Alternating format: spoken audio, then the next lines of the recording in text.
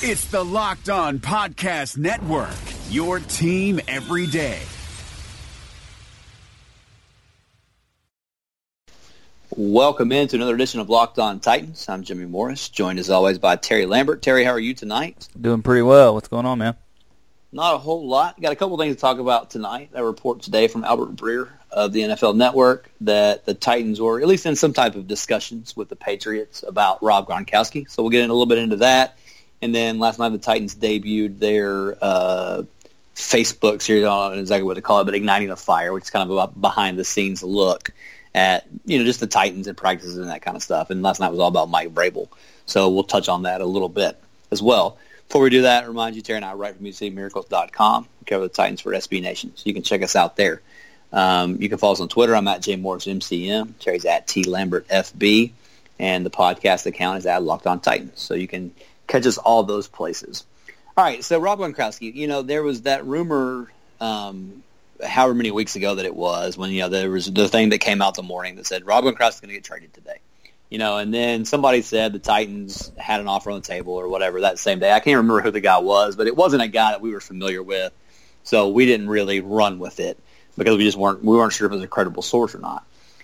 But then today, Albert Breer has a report that the Patriots talked to some teams that they're familiar with, some teams they were comfortable with, I think was the way that he phrased it. You had the Titans and the Lions, and Terry, you can tell me the other teams because you wrote it up for the site.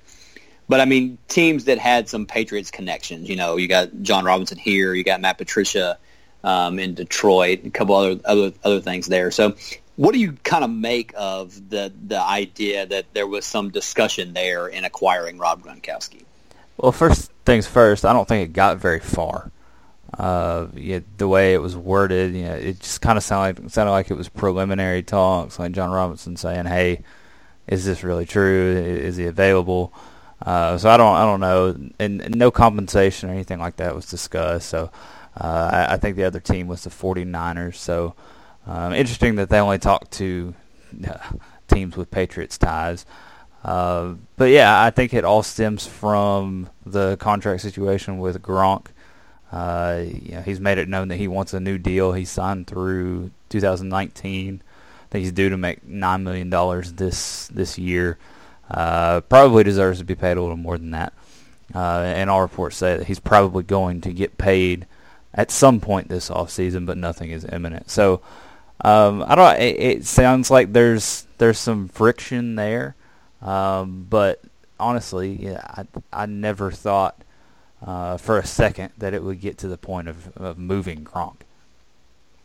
Yeah, that's the thing. Like you said, there obviously is some friction there, and just all over that organization, so to speak, right? You've got the stuff with Brady and the stuff with Belichick and all that stuff dating back to last year, the article that came out with all that stuff. So there's obviously some stuff going on there.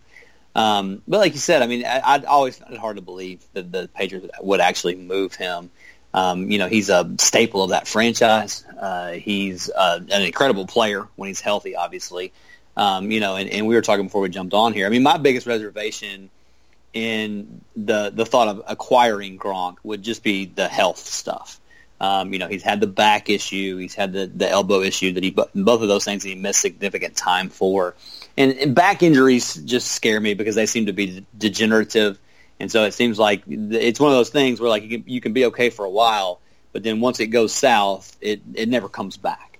Pun intended there, I guess. But that kind of thing scares you because, again, if you're going to acquire Rob Gronkowski, you're not going to get him for nothing. If we know anything, dealing with the Patriots, when you trade with the Patriots, you generally lose, and they're not. It's not like I don't know that he's not happy or whatever, but it's not like somebody's going to call him up and say, "Hey, I'll give you a third-round pick and we'll get Gronkowski." They're not going to do that. They'd be stupid to do that because ultimately, at the end of the day, even if Gronk's not happy with his contract situation or whatever there, you see it all the time when players hold out because they want more money.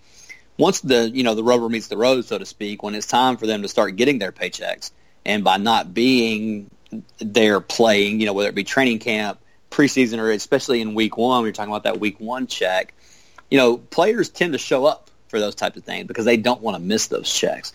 So it's not like Rob Gronkowski was going to say to the Patriots, I'm just not going to come and I'm not going to play and I'm going to hold out for the whole season.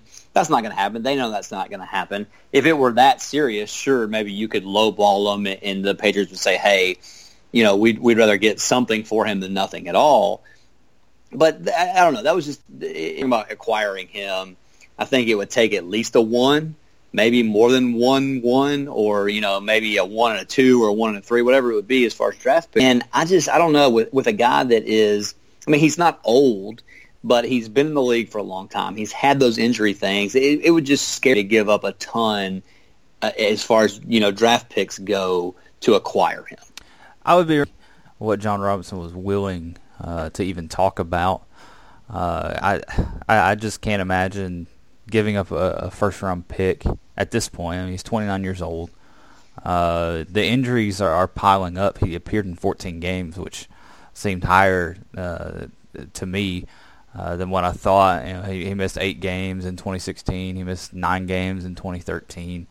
Like you said, with the back thing, it's more of a longevity issue than the right now. How many more years does he have at his peak? He is an athletic specimen.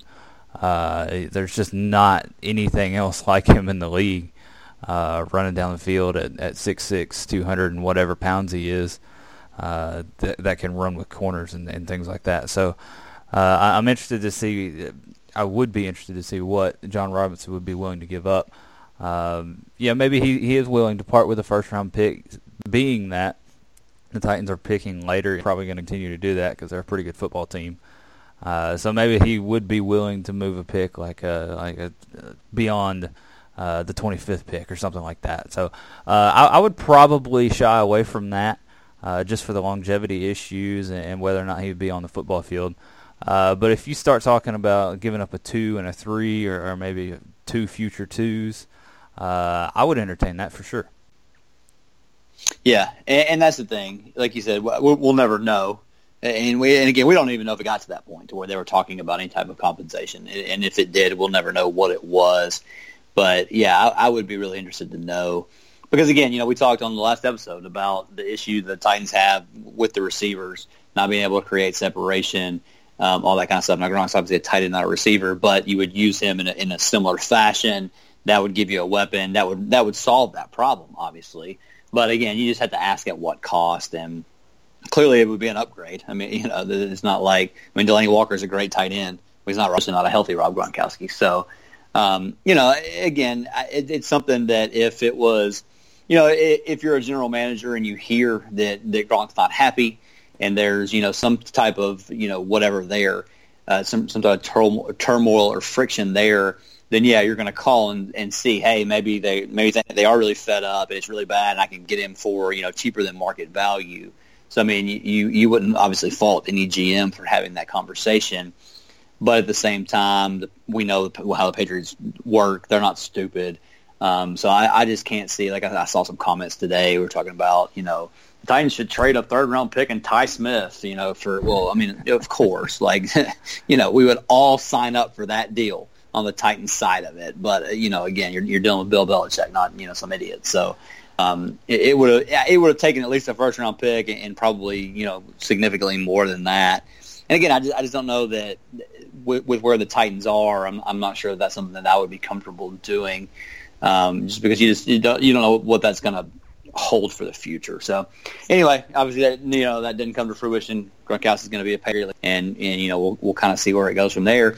And hey, we might be having these same conversations at least around draft time next year, because if if that friction's still there, Tom Brady is hinting that he could be done after 2018. So if you see some of that stuff, start to develop, the Patriots could be at a spot where they're looking at, maybe rebuilding or whatever, then maybe they're willing to move him and maybe even a little bit cheaper after this season. So, I think maybe that's probably a possibility. Yeah, one thing to keep in mind, Delaney Walker entering his final year of his deal. What is he going to be, 30, 34, 35? Yeah. Career starting to come to a close. Obviously, he's still going strong, but on the back nine for sure. So the Titans are going to have to come up with some sort of backup plan. Johnny Smith already on the roster, who we're both really high on, but obviously if you could get Gronk cheaper next year, like Jimmy just said, that's something that John Robinson would definitely be interested in looking into. It's funny that Delaney's older than Rob Gronkowski. He didn't rock around longer, but I guess it's just because, Delaney was kind of buried in San Francisco. I don't think he got as much attention before he came here. You forget those 49ers years. He played there for a long time. Yeah, he was born in 84, so yeah. Anyway, so that was just an interesting thing that came out on Wednesday morning or Tuesday night, whenever it was. And again, like I said, we had seen, some rumblings that the Titans were somehow involved in conversations, however that went down. But, we just weren't sure how accurate that was or whatever. So now we know at least there were some conversations, and we don't know how far they went. All right, coming up, we'll talk a little bit about the first episode of Igniting the Fire, which debuted last night on the Titans Facebook page. Matt Williamson brings the scout's perspective to the Locked On NFL podcast. We got to talk 2018 quarterbacks. Josh Allen has the best quarterback record aside from Lamar Jackson, but the lowest completion percentage other than Josh Rosen. He's just been complete garbage for the most part when he's been allowed to play. Yeah, but so throw a couple nuggets out on Allen, and I know he's a lot bigger, a lot stronger, but he kind of reminds me of early career RG3. What's kind of remarkable about Allen is he is so gifted, and he got better, I thought, this past year, which is encouraging with the anticipatory throws and the touch of his throws. But his deep ball passing is like the worst in the league. Hear Matt with co-host Brian Peacock every day on Locked On NFL. Subscribe or follow today wherever you get your podcasts. Okay, so last night the Titans, like we said, kicked off their in-house series, Igniting the Fire. I think they said it's going to be 10 episodes of some behind-the-scenes stuff that you don't normally get to see, which I think is really cool. And I think too, it speaks a little bit to there's been this friction between Mike Vrabel and the Nashville media. And some people saying he's just like Ken Wisenhunt, and with the way that he's handled some things. I think the fact that he's willing to agree to do this series, and obviously it's going to show him and the team and the preparation, all that, in a positive light because it's done by the team. And if you followed coverage from any team, right, any team website, any writer or video content producer or whatever that's employed by the team, they're not going to say anything negative about the team, right? I mean, we all know that that's part of it. So there is that part of it, but you still are getting some access that you don't normally get. And I think the coolest thing from this episode was seeing Vrabel working with the players on the practice field, and I think in that we saw a lot of the things that we heard about Vrabel, the charisma, the leader of men, all that kind of stuff. Anyway, but I mean, I think to me, it just the fact that he's willing to agree to this and be a part of this type of series says that he is different than Ken Wisenhunt. He is different than with the players and with the people in house than he is with the outside. And I think the players are going to respect him for that. I think the players are going to rally around him. Now, again, does that lead to wins on the football field? Probably not. None of this stuff probably ultimately matters when the season kicks off. But it was cool to see that, and I think it did, kind of paint him in a different light than some of the stuff that we've seen in the press conferences and stuff as we've gone through the off-season program. For me, I came away after watching it with a higher opinion of Mike Vrabel, and like you said, it's a team-produced thing, so they're gonna paint him in a very positive light, and the title of it is Ignite the Fire. It's kind of a pep rally type deal to get fans on board. But it was really cool to see him on the field. I think since he's been hired, all we've seen is him in press settings. And it's just, we've talked about this. He's just weird. He's just odd and inexperienced right now. And I think that'll get better with time. But he's coming off a little strong so far, but to see him out on the field and getting after Kevin Dodd and teaching Jayon Brown, what to do with his hands and just basic drills, out there cussing with the guys. It gave me confidence in him. He looks very comfortable out there on the football field. So I have, like you said, the leader of men really shined through on this episode. I kind of feel like he's not a big X and O type guy, but he is that leader, and he's got a couple strong coordinators around him. So it's an interesting formula. I think it's a little bit of a different formula than other things you see around the league. So interested to see how it plays out. But he's got a really good roster, playoff winning roster at his fingertips. So he can't walk into a better situation than he did.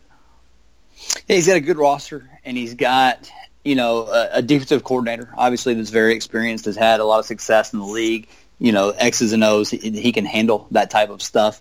You've got an offensive coordinator, Matt LaFleur, that is inexperienced. I mean, he's only been an offensive coordinator for one season, didn't call the plays with the Rams. But, the people that he's worked under, that he's learned under, you feel confident in his ability to design a game plan and all that kind of stuff. So, that was the biggest knock I think that we heard on Vrabel from Texas people especially was, the defense wasn't good under him when he was the coordinator there.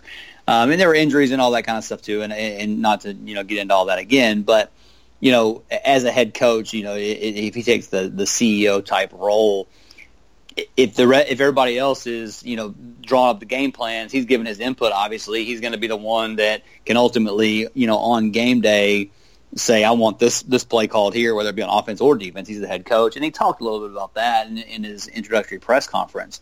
But, you don't have to worry about the X's and O's stuff as much as a head coach as you do as a coordinator necessarily. So, obviously depending on the setup and how all that's handled. So, yeah, I mean, I'm excited about it. Like you said, there's so much talent on this roster, a lot of good things that have been built here.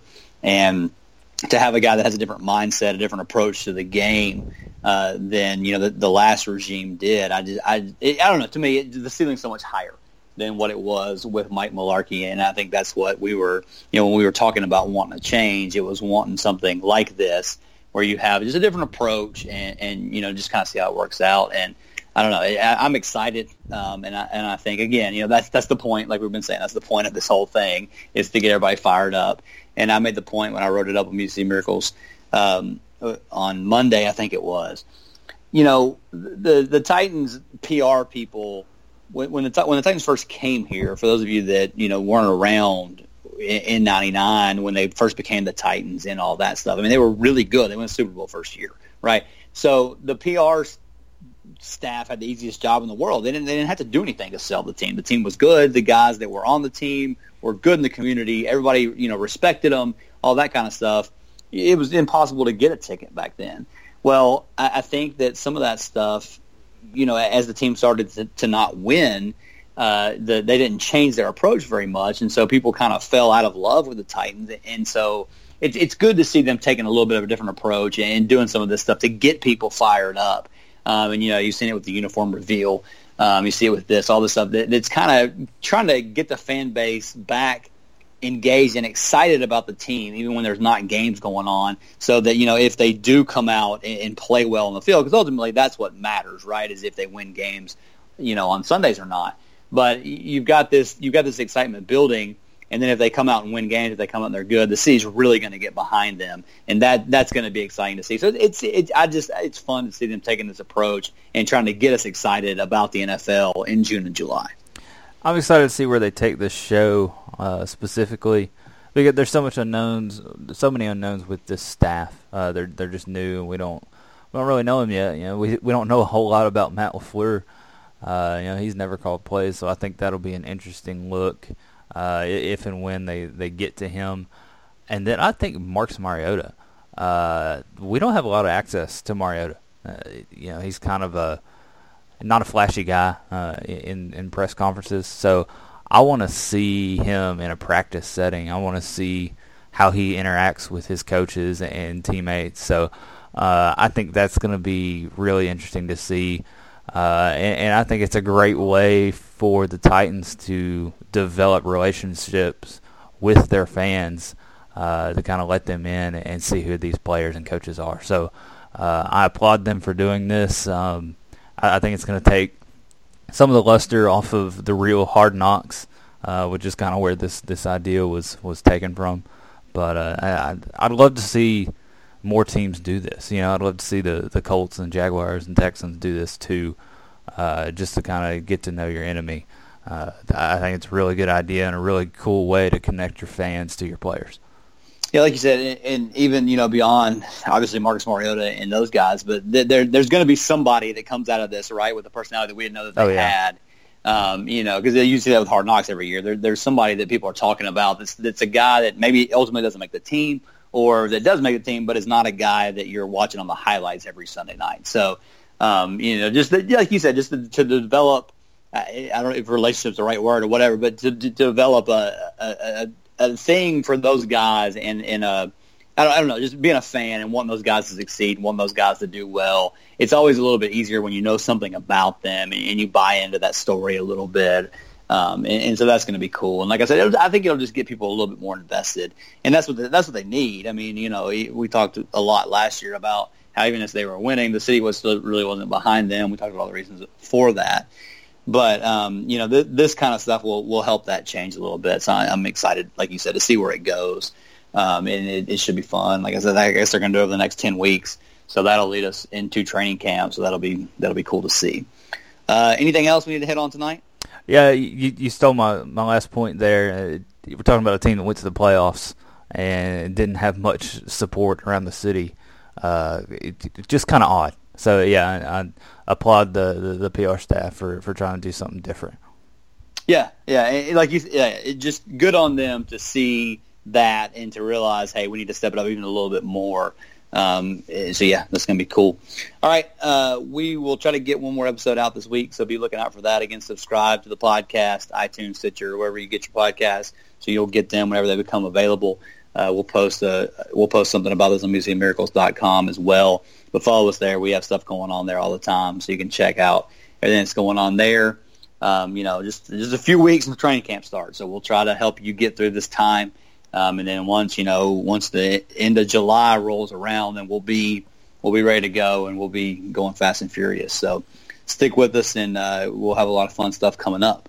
So for Terry, this is Jimmy saying thanks for listening to Locked On Titans, and we will talk to you again later. Thanks for listening to the Locked On Podcast Network, but why stop now? Check out the daily Locked On Podcast Network for your favorite NBA team. Find it right now in your favorite podcast app, and be sure to subscribe or follow so you never miss an episode. The Locked On Podcast Network, your team every day.